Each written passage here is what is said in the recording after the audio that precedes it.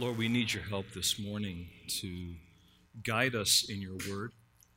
We need your Holy Spirit to minister to our hearts. So, Lord, we ask that you would allow us to be teachable this morning, that the orientation of our heart would be to be submissive to you through the preaching of your word, and that whatever it is that you reveal, whatever it is that you show, that we would respond rightly and humbly before you, whether that is repentance, whether that is clarity, whether that is a confirmation of things that we need to do.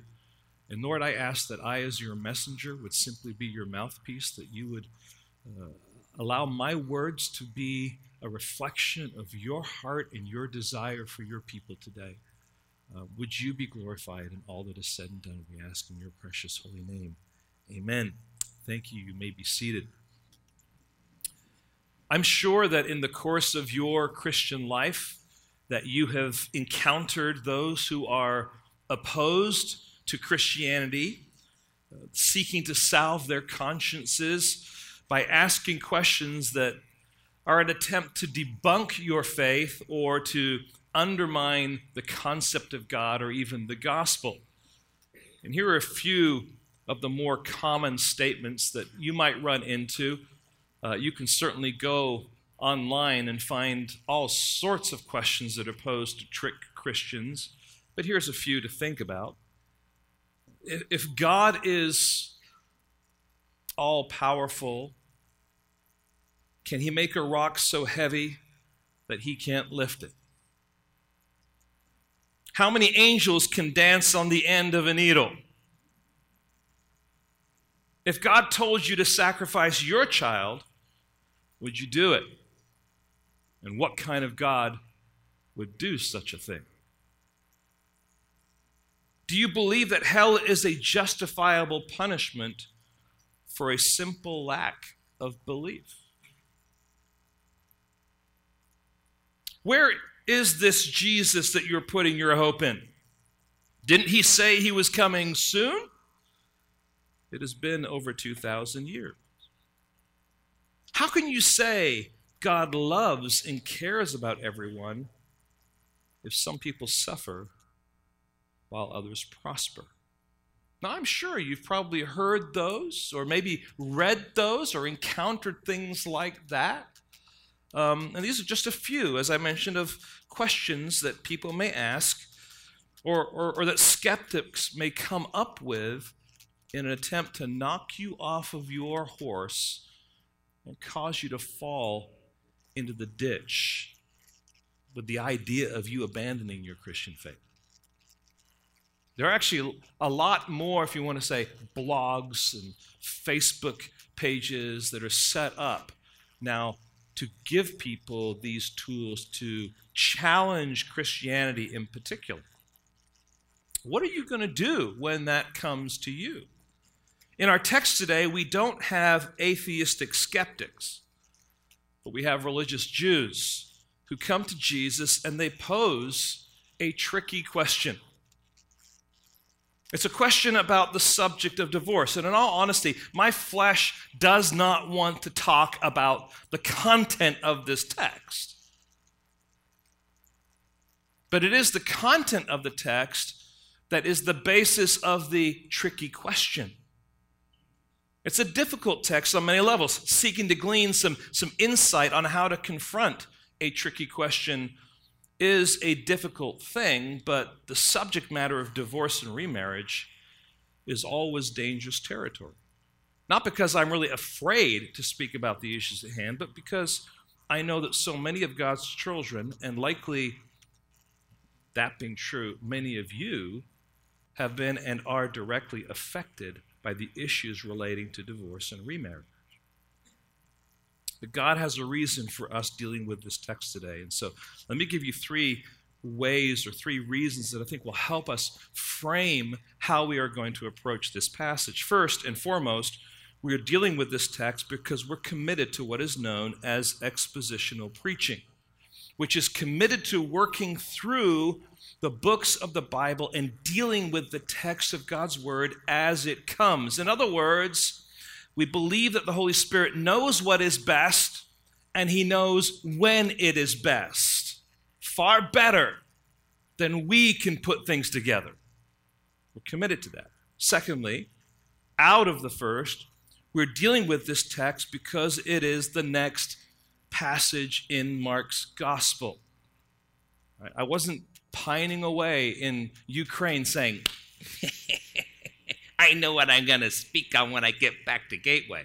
All right? It's not that at all. The reason we're here is because it's the next text. And if I'm going to be a faithful pastor and shepherd to the flock, we have to deal with the content of this text. Third, as I've mentioned, the subject of divorce and remarriage has brought much pain to people. Talking about it will, for many, be bringing up hurtful memories. Memories that most want to forget. And so I want to be careful and I want to be sensitive today as we talk through some of these issues to recognize that this is an area of concern for many, if not most of us, who are affected in some way, shape, or form, whether it's us, whether it's family, whether it's friends who have gone through the process of divorce and potentially even a remarriage. So I have a job to do because God has placed on my shoulders and my responsibility to be a faithful preacher of the Word of God. And so my job is to glorify Him by feeding the flock the Word of God. And so I would ask that as we work through this, that you're praying not just for me, but for God to have His way with us, and that our hearts, wherever we're coming at on this topic, will be encouraged and helped. Because the end game, when we get to the end of our time together, the resolve is always going to be Jesus Christ and His gospel. And wherever you are on the scale here, there is a road to Christ. There's a road that flows out of the gospel where you can find joy, you can find forgiveness, you can find reconciliation. And that's the tone by which we want to press forward here. So let's just think a little bit about the structure of this passage. I want to draw your attention to the fact of how this passage unfolds. There's three groups of people that are identified in relationship to Christ. First of all, there's the crowds. And that's kind of like the general section here, verse 1. Then there are the Pharisees, verses 2 through 9. And then there are the disciples in verses 10 through 12. And clearly, there is a progression going on here in this text. Jesus is teaching the crowds in Judea. He's being tested by the Pharisees, and then he is training the disciples based on what they have just heard in Jesus' encounter with the Pharisees. And so here is the proposition for this morning. Here is where this text is taking us. And you might say, well, I thought this text was about divorce. And it is, because the topic of the tricky question is divorce, but there's something else going on here before we even get to that topic, okay? And that's why this proposition is stated the way it is. Tricky questions in the course of the Christian life demand that the disciple of Christ maintains a balanced and reasoned response that stays on the line of Scripture. Let me say it again. Tricky questions in the course of the Christian life demand that the disciple of Christ maintains a balanced and reasoned response that stays on the line of Scripture. And what we see in this encounter is the faithfulness of Jesus in maintaining the line of Scripture in dealing with the Pharisees' question. Now, let me just remind you, when I say the line of Scripture, I'm simply meaning to communicate that Scripture has this consistent teaching. You may have an evolution of that teaching, Old Testament, now New Testament, but you take it all together and you see where God is going with His line of teaching. And we want to make sure we're staying on what Scripture says. All right? So you go to different parts of Scripture on the subject of divorce and remarriage. There are going to be some passages that say some different things, sometimes seemingly contrary things, but we want to make sure that we are staying on the line of what Scripture is actually teaching, because one of the principles of interpretation is you compare Scripture with Scripture, and you see the differences, and you realize that there's a way that they work together, and that's what we want to see. That is ultimately what Jesus does. So to say more than Scripture says tends towards legalism. Okay? To say less than what Scripture says tends toward antinomianism, or might want to say kind of theological or practical liberalism. Okay. In other words, I don't have to be bound by Scripture. I know it says this, but I'm going to say less than it. I'm freer to do what I want to do. Both of them are distortions of Scripture. And so our job is always to pursue this line of Scripture rather than what we think or what we feel or even what one passage might say to us. So when we come to Scripture with our own thoughts, we deceive ourselves into thinking that we have the right to stand over Scripture, and we don't. We always stand under Scripture. It is our authority. If we come to Scripture with our own feelings, we will be guilty of sentimental approaches and sentimental interpretations of Scripture that then will fall short, likely, of what Scripture is actually teaching. And if we only look at one text of Scripture without looking at the broader scope of Scripture, we will end up coming up with isolated interpretations or interpretations that are incomplete. So I say all that just to lay a foundation for what we're going to be doing with this text. So let's jump right in here to what I'm calling the context of tricky questions. The context of tricky questions. Here Jesus is teaching among the crowds. Verse 1, and he left there and went to the region of Judea and beyond Jordan, and crowds gathered to him. And again, as was his custom, he taught them. Now, as we come to this passage, Mark wants us to know what is happening with Jesus and where ministry now is taking him, the fact that he is penetrating now out of Galilee and into the region of Judea beyond Jordan. So he's entering into territory where he hasn't been. He's encountering new people, new crowds, but he's also encountering now a more aggravated Pharisee and religious leadership. They are seeking to pursue him. They're seeking to undermine him. In other words, the opposition is greater in this particular context. And so as he enters this new region, he does what he has always been doing, and that is he begins to preach. He begins to teach. This is his primary focus and purpose in ministry. Let's remind ourselves by looking back at a couple of verses in Mark's gospel. Certainly Jesus did heal people. He did cast out demons. He did mighty, wonderful works that are recorded for us. But his primary purpose and his primary focus was the preaching of the gospel of the kingdom. Look at Mark chapter 1 and verses 14 and 15. Now, after John was arrested, Jesus came into Galilee, proclaiming the gospel of God and saying, the time is fulfilled, the kingdom of God is at hand, repent and believe in the gospel. This was the message that he was preaching. Everything else he was doing was basically table setting for the message of the gospel of the kingdom. We see that again in chapter 1 and verse 38. And he said to them, let us go into the next towns, that I may preach there also, for that is why I came out. Please hear this. Jesus did not have as his main focus going into villages and towns, healing people of their diseases, casting out demons, or fixing or raising people from the dead. That wasn't his primary focus. He did those things. His primary focus was the preaching of the gospel of the kingdom. So, having said all that, Jesus now is doing what he normally did in ministry. If we go back to chapter 10, it says, and again, as was his custom, he taught them. And friends, this is just a reminder that these tricky questions come in the context of normal ministry life. When I say normal ministry life, I'm just saying the ministry of raising a family, the ministry of being husband and wife, the ministry of going to work and living out your Christian life in the context of work, or even serving the Lord through the local church in some ways. These are the places, these are the arenas where these tricky questions come.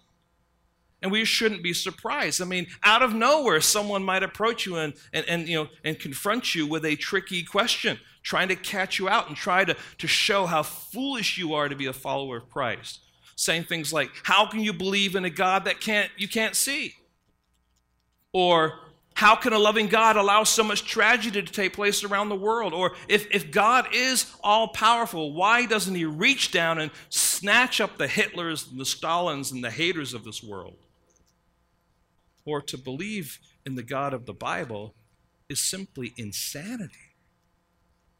I mean, this is the kind of stuff you're like, whoa, where did this come from?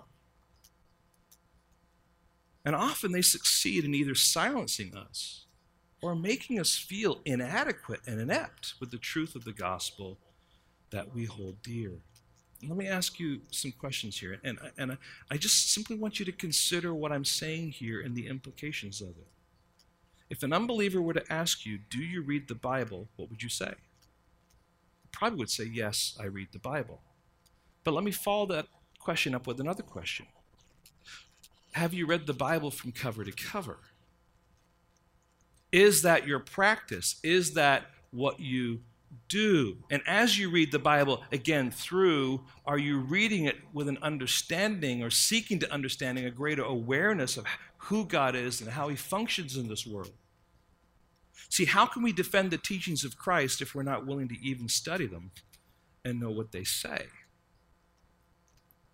Sometimes we read the Bible more for inspiration than for application. I mean, the whole Jesus calling book is all about that. It's just, I'm going to read the Bible and just want God to speak to me now, having read it, and kind of get this feeling, I want to be inspired. Now, certainly when you read the Bible, it inspires, but if you're going for that fix, you're going for the wrong reason. That's not feeding, that's a fix. We want to read the Bible for application. This is what it says. This is who Christ is. Therefore, this is how he wants me to live my life, or to approach him, or to seek to interact with others. So our whole approach to our Christian walk may need to adjust, may need to change. And the importance of the Word of God being central and something that you know about as a Christian, especially if you've been a Christian for a while, should be part of your goal, should be part of your agenda, so that you can answer a man who has a question. So one of the questions we should be asking ourselves is this, and I have three here. What is the text teaching me about tricky questions? All right, what can I learn from this encounter that will help me consider my thoughts and my response when confronted with a trick question? And how does Jesus model a right response? I'm just saying there are questions that come out of this. And, you might go to work this week and someone might, sitting over lunch, just ask you a question. Now, the issue there is, are they asking you because they really want to know, or are they asking because they're trying to trick you? They're trying to debunk you. All right? And those are two different things that we'll have to distinguish here in just a minute. Then now let's look to what I'm calling the nature of trick questions. The nature of trick questions. We'll spend a good bit of time here this morning. Mark gives us the reason why the Pharisees showed up. They came to Jesus. What does it say?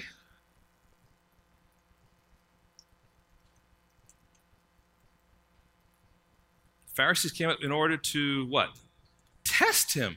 So Mark is letting you know, hey, listen, what I'm about to tell you, this is happening because the Pharisees have a goal in mind. They're coming to test him. They weren't coming to learn from Jesus or to grow in their understanding of his word or to get clarification on a particular topic. No, they were coming to test him. They were coming to entrap him with this question. And what is the question that they are cleverly and smugly asking Jesus to answer? It's found in verse 2. And the Pharisees came up and in order to test him asked, is it lawful for a man to divorce his wife? Now, if we look at verse 4, where the Pharisees quote the words of Moses on the subject by saying Moses allowed a man to write a certificate of divorce and send her away, it's clear that they had an awareness of what the Scriptures actually taught. And take the Scriptures, talking about the Old Testament Scriptures, right? So this question is designed to trip Jesus up. Now, how is this an entrapment question? Right? And that's something we want to consider as we kind of move through this text. There are two possible and likely reasons why this question was posed to Jesus. There are two ditches, maybe, that they wanted Jesus to potentially fall into by virtue of his answer. And that's the thing about tricky questions, is if you answer one way, you're stuck. If you answer another way, you're stuck again. And that's the point. They want to catch you out. And that's exactly what's going on here, right? First of all, there's a political issue relating to the subject of divorce. Why? Because there was this guy by the name of Herod. And Herod had manipulated his way to getting this person that he loved, Herodias, to divorce a husband and now to marry him. So if Jesus responds by saying, you know what, you can divorce for any cause, then he is aligning himself with Herod. If he says, no, there's no divorce, then he is going against Herod. So now there's a political problem. And trust me, the Pharisees wanting to get rid of Jesus would use it to say, you know what, you are going against the king. All right? So there's a political issue. The greater one, though, is the religious issue relating to the subject of divorce. And the Pharisees knew exactly what they were doing because among the Pharisees, there were two schools of thought, two extremes. One was liberal, one was conservative. Oh, how things have not changed. Even within the umbrella of the body of Christ, there are liberals and there are conservatives. There are those that believe the Word of God to be true, as we have testified, as we hold to, that it is our authority, that it is sufficient. And then there are those who are liberal who would say, the Bible is just, it can become God's Word, or, Jesus Christ didn't have to die on the cross for our sins. All this is under the umbrella of what the world sees as Christianity. And as such, there was this great controversy going on, in particular, about how to interpret Deuteronomy chapter 24, verses 1 through 4, in particular, verse 1. So turn, if you would, please, to Deuteronomy chapter 24.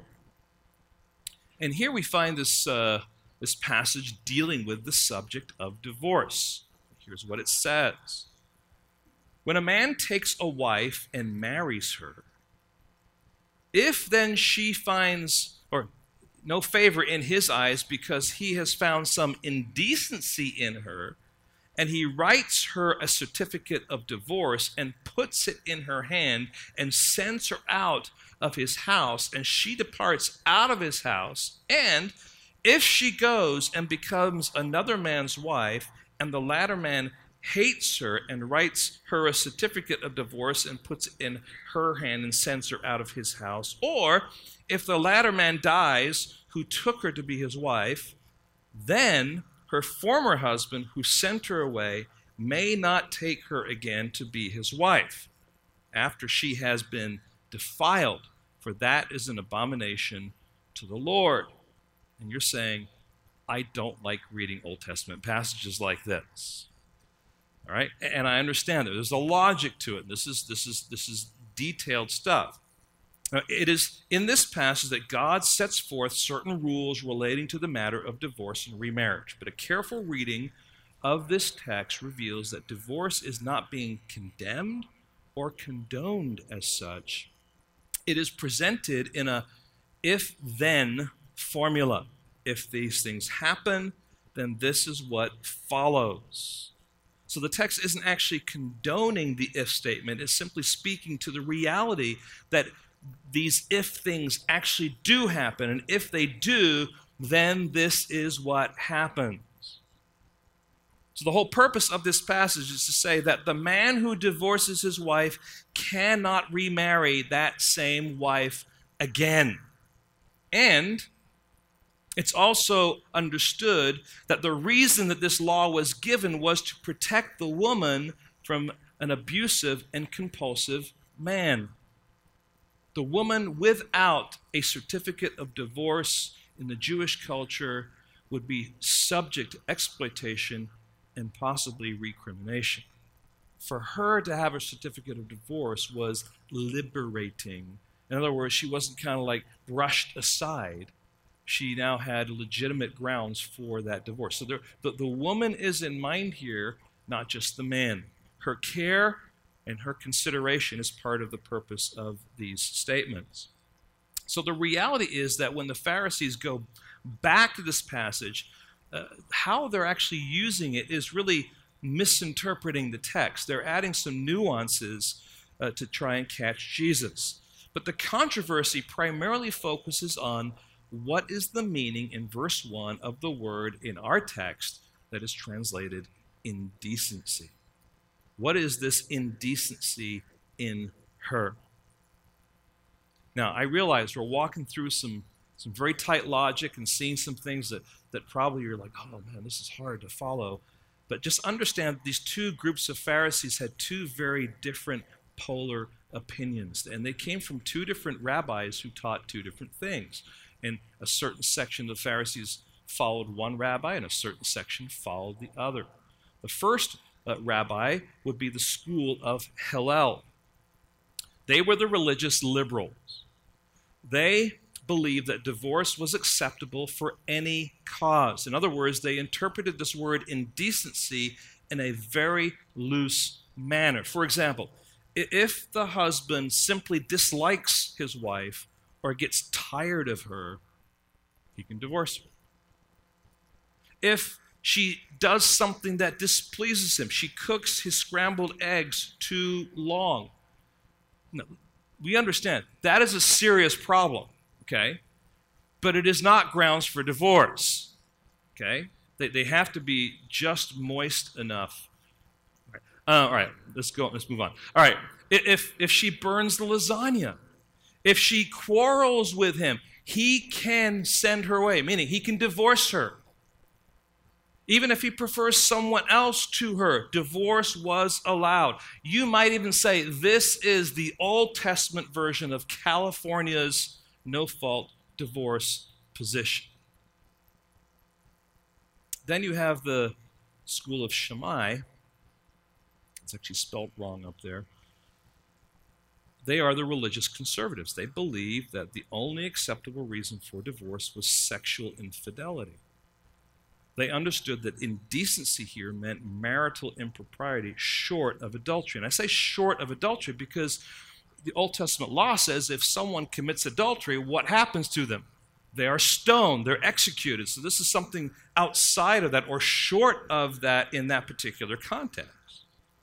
So you can see what the Pharisees are trying to do here with Jesus. They want him to take side in this debate. Will he side with the liberals or will he side with the conservatives? The reality is, if he's staying on the line of Scripture, he's going to be much closer to the conservatives here.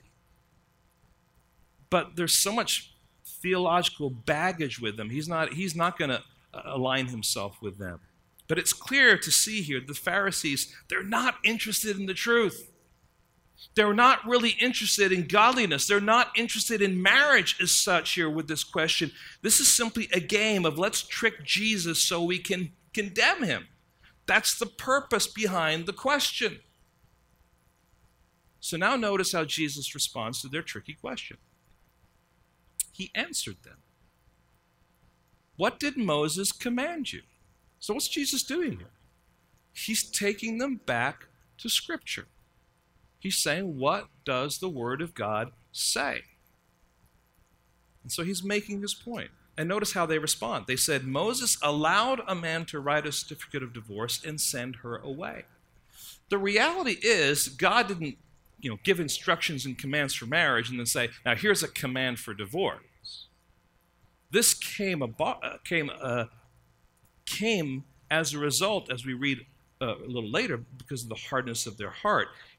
This was an allowance more than it was a command. It was a command in the sense that it was given by God, but it was given because it was an allowance. Now Jesus clarifies the issue by taking them to two real issues. Here are the two real issues. Real issue number one: Jesus reveals their heart problem, verse 5.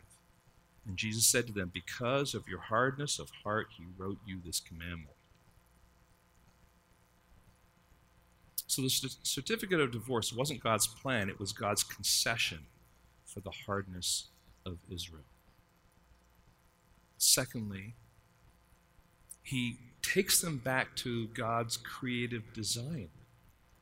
And he says, let me tell you again what God's ideal is.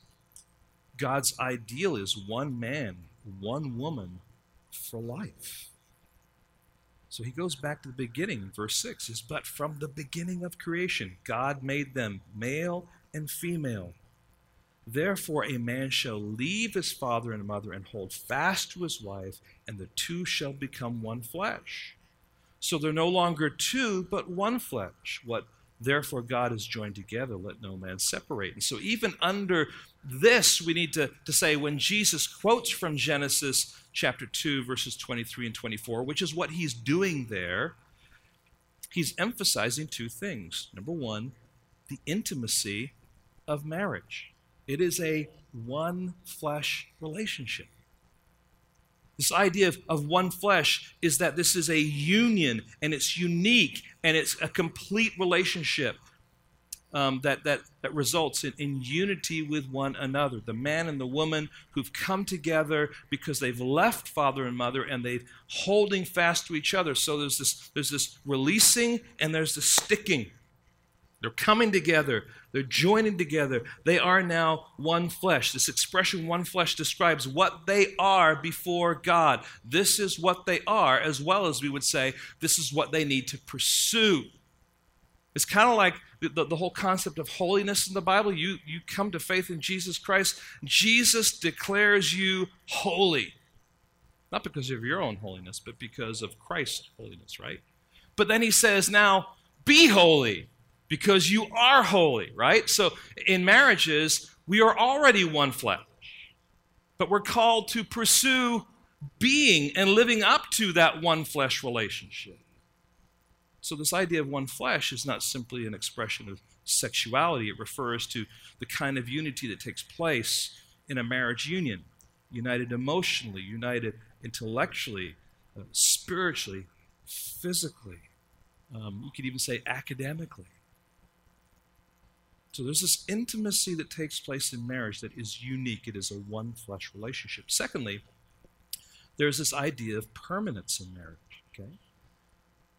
What therefore God has joined together, let not man separate. This is God who is joining them together. God never intended for there to be a separation. I like to think of marriage using the image of Play-Doh. And you probably heard me do this if you've ever been to one of my weddings. But you take two lumps of Play-Doh, you take a blue lump and a red lump, and they're brought together, and life just kind of kneads them together, right? And it becomes one, and more things happen in life, and you need it together. And before long, if you were to kind of like tear apart this ball that you had, it might have a little bit of marbling going on, but the color begins to change. It's no longer blue, it's no longer red. Now, what color is it, all you scientists out there? It's becoming more and more purple, because that is what God has now called you to, man, woman, together, right? One flesh. Now, you cannot then somehow tear that apart into two lumps and say, everything's going to be fine. If you attempt to, it's going to be destructive for both. See, God's intended purpose is that marriage is between a man and a woman for life. That is why he says, what therefore God has joined together, let no man separate. So as such, in God's thinking, there was no place for divorce ever. God's ideal was and continues to be a monogamous, intimate, and enduring marriage. So how can we summarize how Jesus dealt with a tricky question? Now we're going to get back to this whole divorce conversation just in a minute, but I want you to see where Jesus is going. He's answering these Pharisees with their question, and he's doing it in a way that I think is helpful for us. So here's some things to think about when people come to you with tricky questions. Answer number one, seek to understand the motive of their heart. Are they coming because they're simply trying to trip you up? Or are they coming because they really have a question and it's genuine? And maybe a question back is, you ask me a question, do you really want to know the answer to that question? They come and it's like, well, I don't got this great question, blah, blah, blah. And your response can be, do you really want me to answer you how many angels can dance on the end of a pin? I mean, first of all, it's sorry to use this word, but it's a stupid question. It really is. And the purpose of the question is to be logically stupid so that you can't answer it. But it really is an inappropriate question. If you really want me to answer questions about the Bible, let's think about questions that might be more real to life and more real to what it means to walk and follow the Lord. But you have to kind of understand the motive of their heart. Some people come with genuine questions. Some people come because they're trying to salve their own consciences and trip you up.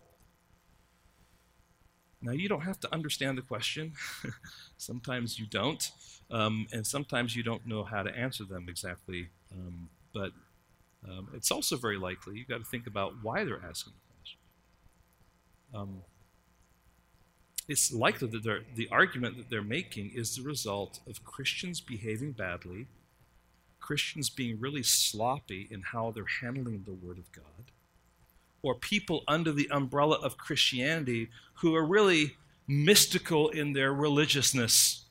For example, when someone takes a picture of a fried egg or pancakes or a grilled cheese sandwich that they have made that somehow turns out to resemble a woman holding a baby and are now claiming that the Virgin Mary has visited them, we say, I think there's a problem here. That is not what Scripture teaches. In fact, Scripture would say things against that kind of foolishness. Okay? So there's a sense in which we are agreeing with them that there's a lot of silliness out there. There's a lot of foolishness out there that is under the name of Christianity. Okay? Let's just acknowledge that. And we want to make sure we're doing all we can to distance ourselves from that kind of thinking and from things that Scripture says is not healthy and not right. So if their challenge is because of bad examples under that umbrella, it's perfectly fine to say, you're right about what these people say or do. Their views are strange to me too. They really don't reflect what it means to be an evangelical Christian. However, much of the arguments that the supposedly wise of this world, and I know Albert talked about last week, it was good, they bring to the table, really it's cleverness, it's a wrangling with words. Some people are just really, really gifted at debate. Anyone here ever involved in a debate team? Right? Now, if you don't know anything about debate, you're given a topic and you don't know whether you're going to be for the topic or you're going to be against the topic, right?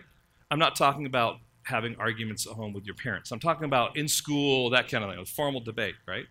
And so what happens is people learn how to argue something they don't actually believe in. And there are people that are gifted at making arguments that aren't even true, that they don't even believe in, for the sake of winning the argument. And sometimes people are just going to run circles around you who are skilled in debate.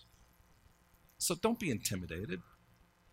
If they want to feel their jolliness because they've got you, that's their thing. You don't have to be sucked into this, but that's what they want you to do. Let me remind you of what Albert mentioned last week, 1 Corinthians 1, 18 through 20. Just listen. For the word of the cross is folly to those who are perishing, but to us who are being saved, it is the power of God. For it is written, I will destroy the wisdom of the wise, and the discernment of the discerning I will thwart. Where is the one who is wise? Where is the scribe? Where is the debater of this age? Has not God made foolish the wisdom of the world? Now, of course, the wise person would listen to that and say, oh, that's just foolishness, right? That's just a bunk. You're just crazy to believe that stuff. And God is saying in his word, this is what those people are like. And the gospel and the cross just undermines their whole process and their whole thinking. So get an awareness of the motive of their heart. Secondly, as we were interacting with Jesus and thinking about how he dealt with them, take them to Scripture. It's easy to get sidetracked by tricky questions and want to start reasoning with them on an intellectual level. And if you start to do that, especially with people who are gifted at this, you will be fodder in their hands. So just be careful unless you have skills in that department. Not because you're wrong and not because you don't have the right answer, but because, remember, this is for them just a skillful thing that they want to accomplish. So remember, the only authority that you and I have is not our thinking, it's not our intellect. It is the Word of God.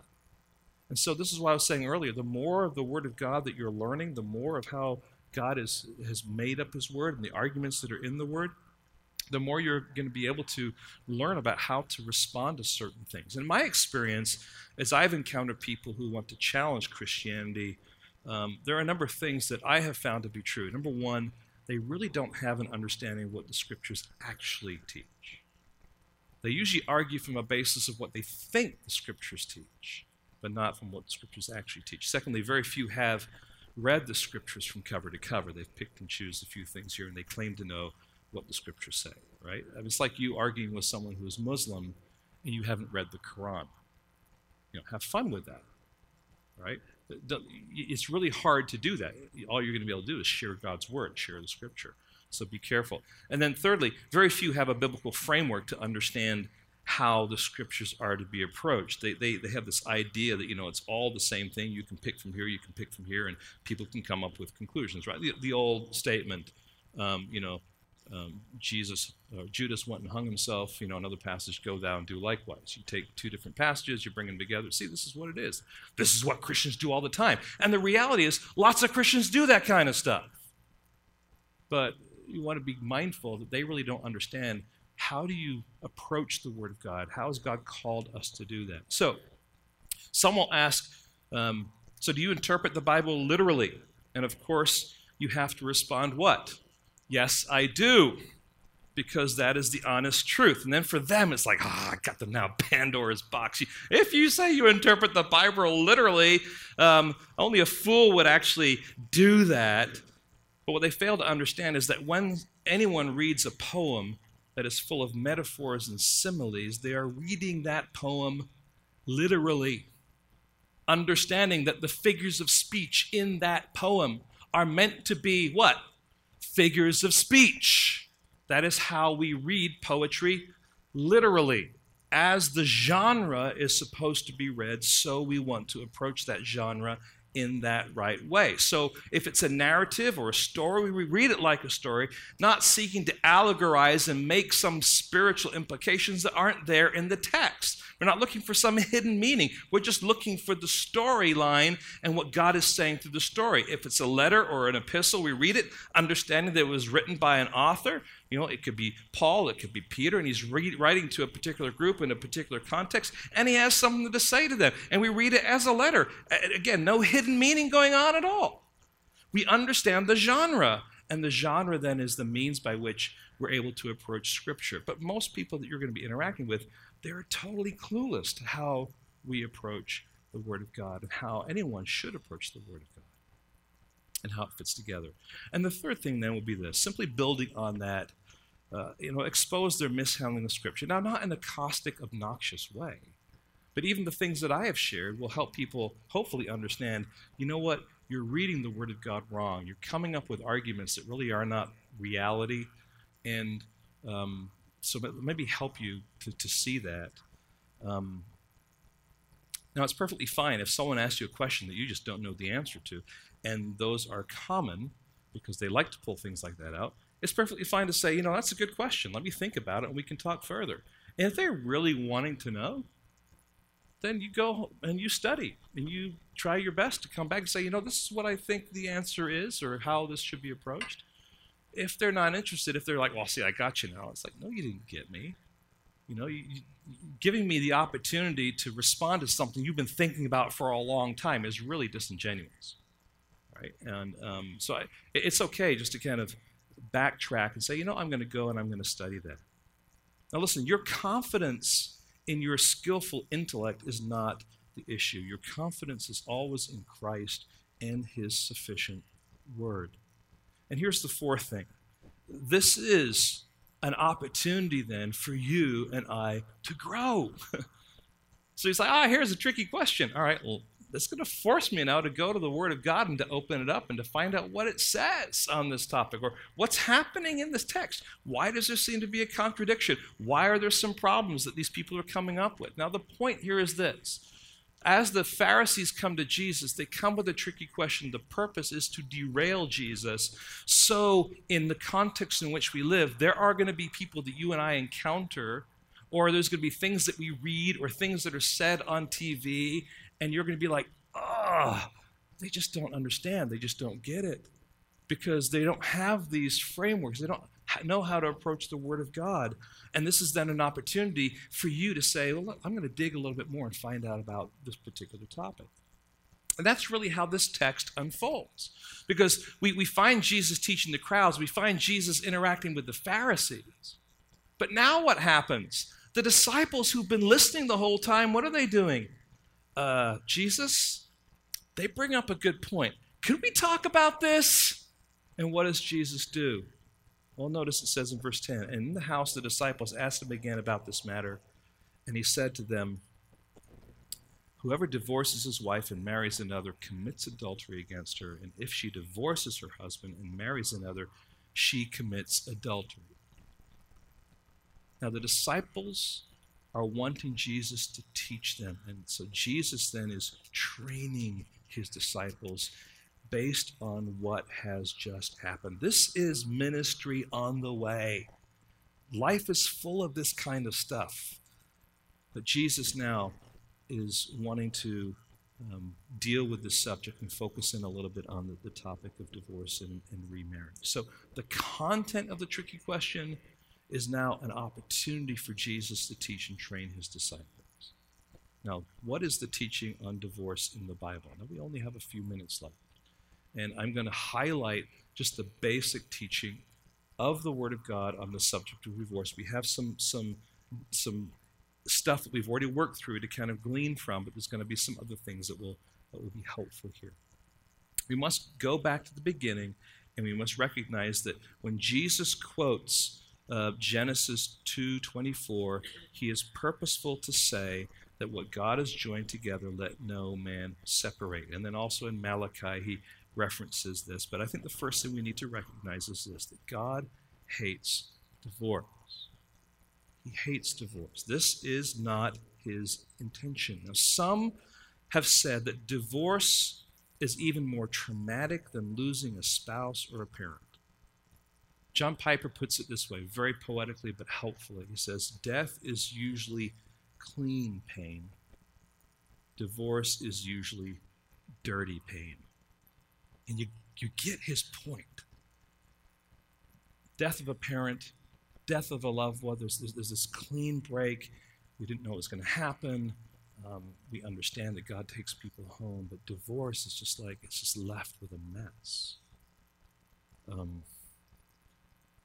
People don't just walk away from a divorce happily ever after into the sunset. That is not what happens.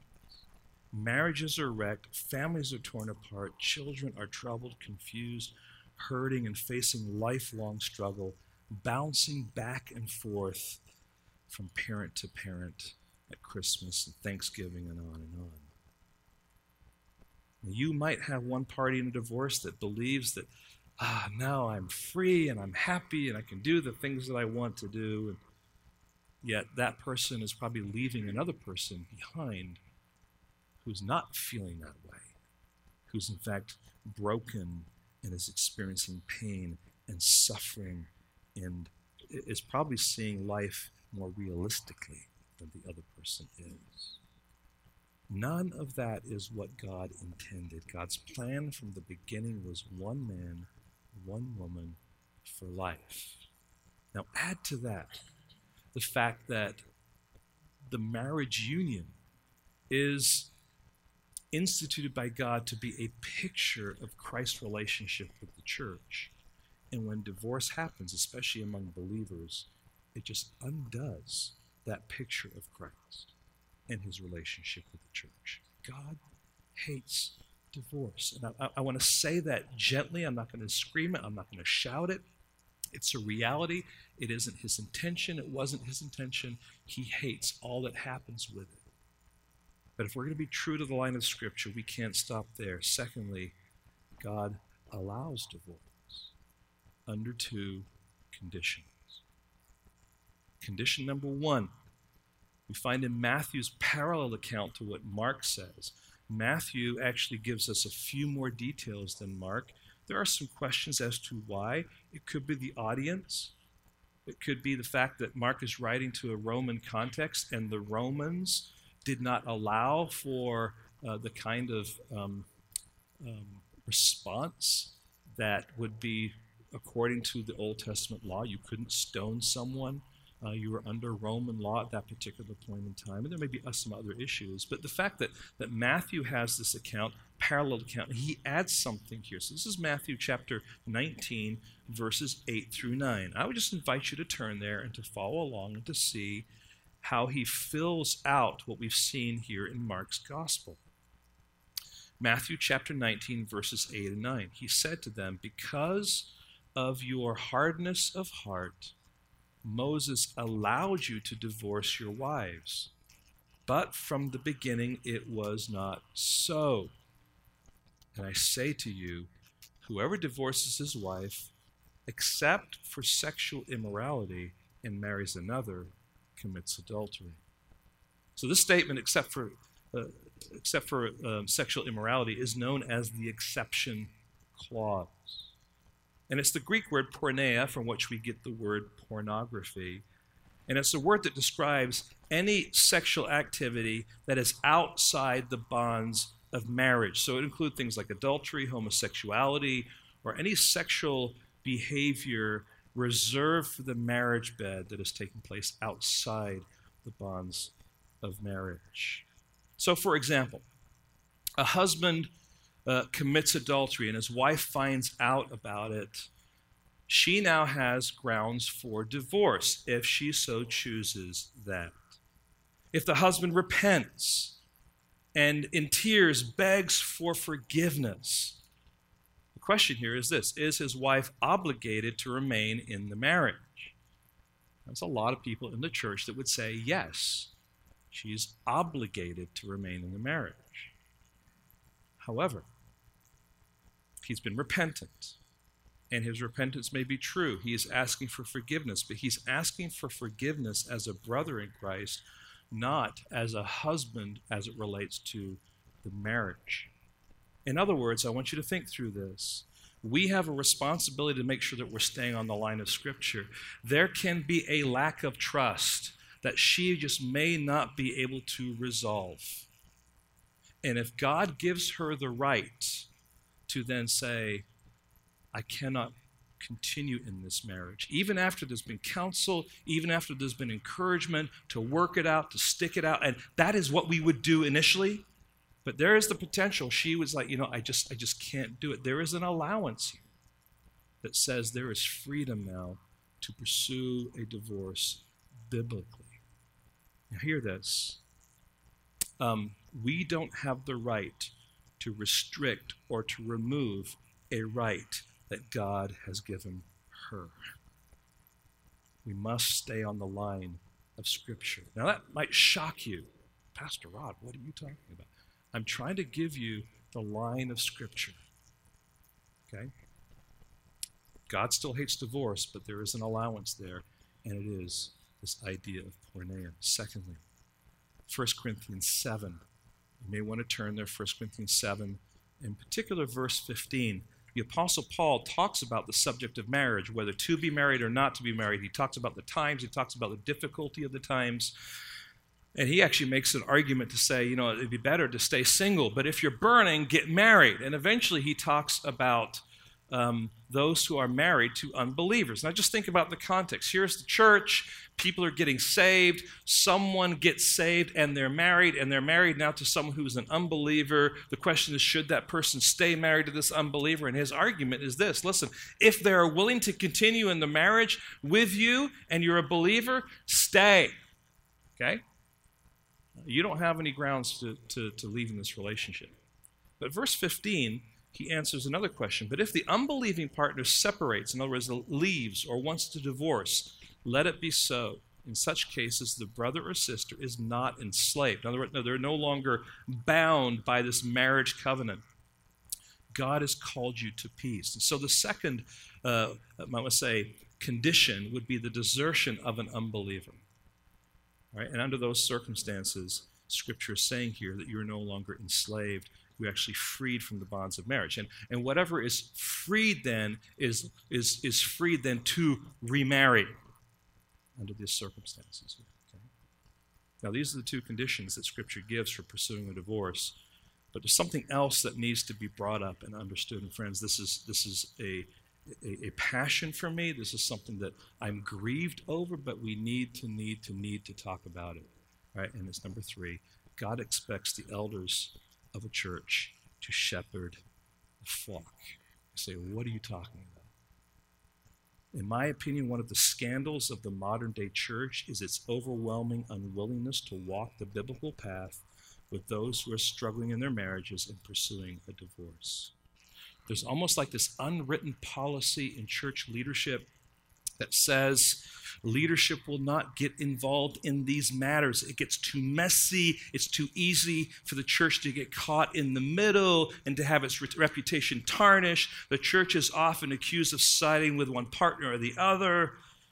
So in many cases, pastors, elders, deacons, leadership, however the church is structured as far as its leadership, they just stay out of the way and they will let people do what they're going to do. They might recommend maybe meeting with a couple in the church that deals with these things, or maybe they'll send them to counseling outside the church, but they will not enter in and to walk alongside and bring shepherding counsel to that couple. Friends, that is scandalous.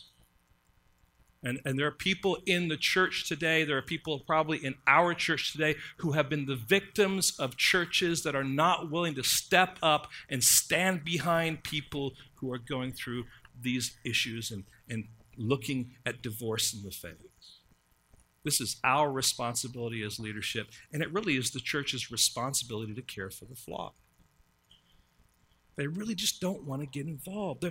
They've been called to reach people with the gospel. They've been called to oversee ministries and lead worship and provide inspirational sermons, but not to walk with a couple that is contemplating divorce. What nonsense. But this is the thinking. This is the idea. And friends, if a church leadership desires to be biblical and take on its responsibility, it will get involved. It will provide counsel, advice, guidance, and direction. It will pursue the one who is sinning with an aim to call them back to repentance and be restored. They will stand with the one who has been left to pick up the pieces. Now, please hear this. I have this in yellow highlight because I want you to hear my heart. It is my goal, our church leadership's goal, that if divorce is the path that you walk down, either by choice or because it is being forced on you, that when it is all said and done, that you can look over your shoulder with a clear conscience, knowing that you have been humble and submissive to the elders and have walked the path that God, by virtue of His word, wants you to walk. Sadly, as I have mentioned, there are too many people who have been neglected, who have been abandoned by the church because of the church's unwillingness to stand for God's truth or take responsibility as God's under-shepherds. Now, I know it's hard for someone to say, I think we're going to go through a divorce, or this is where we're at. We're having trouble in our marriage. We need help. And so you come alongside and we say, come. It's hard to have that discussion. It's hard to walk down that path. But when you walk with the elders of the church who are ministering the word of God and you go through that divorce, you can look over your shoulder and you can say, God, I have done what you've asked me to do. I've submitted myself to a church leadership. They have affirmed me through the process. My conscience is clear. Wouldn't you rather that than a church say, whatever you want to do, and you go on, and you really have no framework except for what you think and other people tell you? We are the church. We are to care for one another, and the leadership of the church is called to shepherd the flock. and to walk with them through difficult times. So there are irresponsible elders. But hear this, there are also irresponsible church attendees. It is a scandal that the church just doesn't want to get involved, but it's just as scandalous that couples don't want the oversight of the church leadership to walk them through their sin. Some simply want to get out from under the yoke of marriage and be free, and that is what they're going to do regardless of what the church leadership might say. Or California law says I can get a divorce, therefore I'm going to get a divorce, and I don't want any church leadership telling me that I can't do that. And so rather than seeking help, seeking guidance, they pursue what they want regardless of what God says. Friends, that's a very dangerous place to be. I'm more concerned about that than I am about the divorce. I remember when I first came to California and was serving as pastor, a couple in the church were going through marriage difficulties. Then all of a sudden, he was gone. He was out of the home, and no one could find him. It was probably about a month later that I finally was able to contact him through a network to find out a new phone number this person had. And I finally caught him and lovingly talked to him and confronted him about what he had done and how he was abandoning his wife. And this is what he said. I'm writing this down. I want you to think through it. He says, Pastor, I want to thank you for seeking me out. I know what you are doing, and I respect it, but it isn't going to make any difference. I'm going to be pursuing a divorce. That is just what is going to happen. There's no reason for my wife and I to get together. There's no reason for us to meet for counseling. It's over.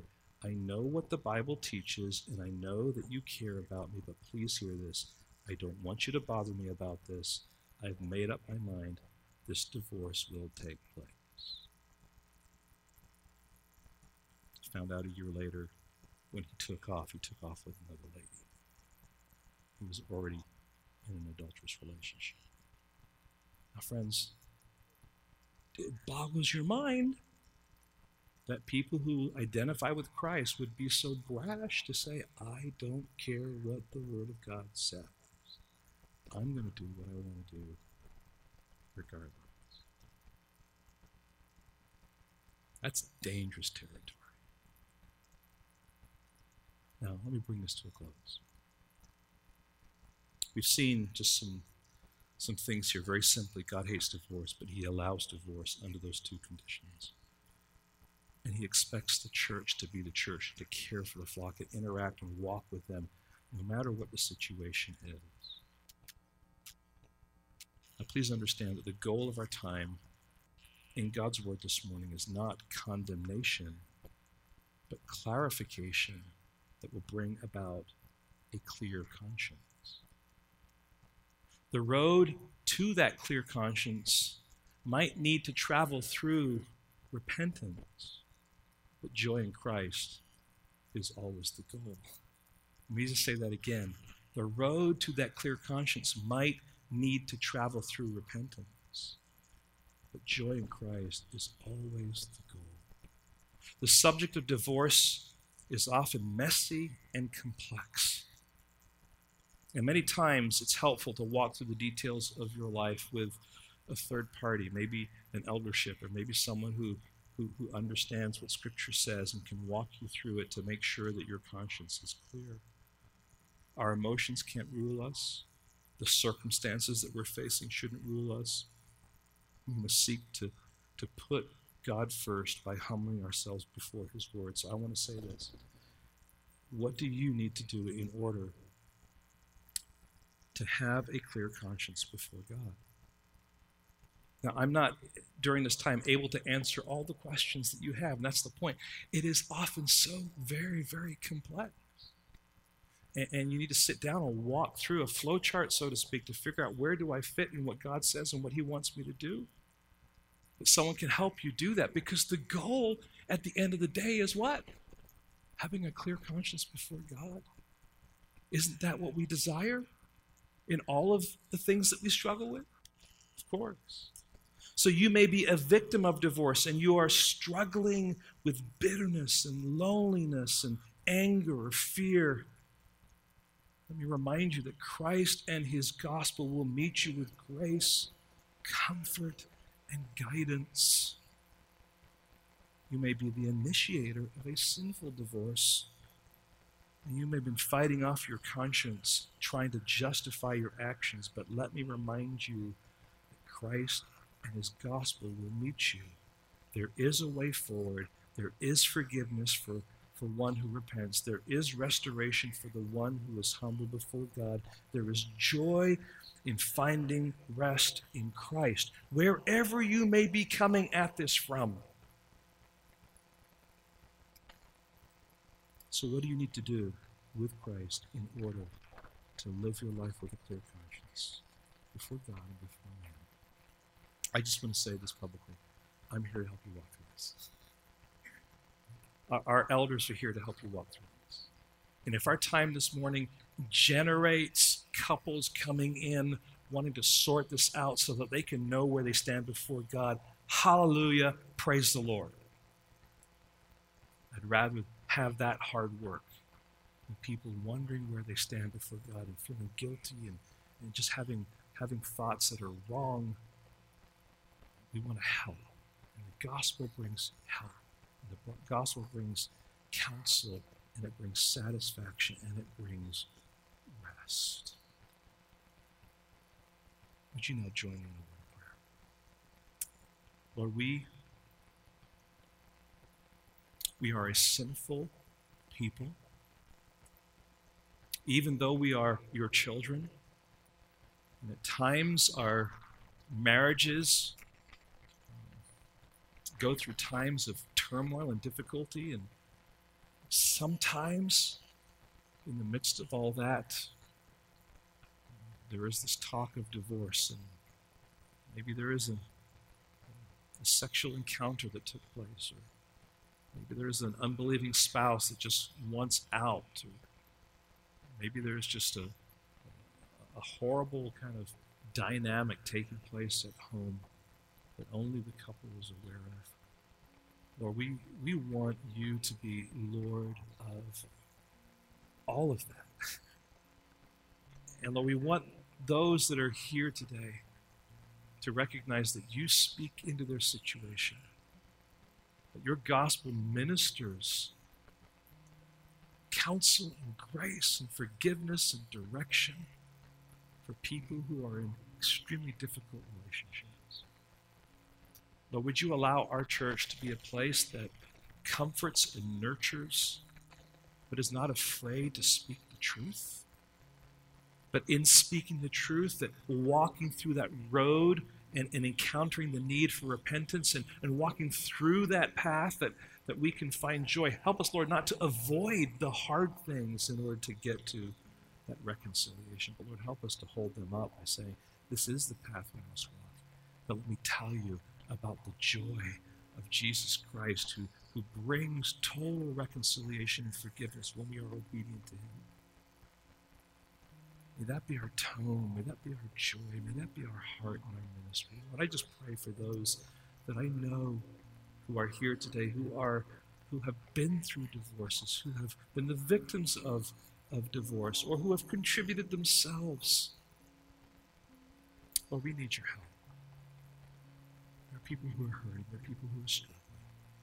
Would you allow us to be a people who rest in you and on your word and in your gospel, and allow you to speak into our lives a freshness, a renewed vision, a renewed passion for what you want us to be from this moment on. Would you give us wisdom, Lord, how to help people in that process?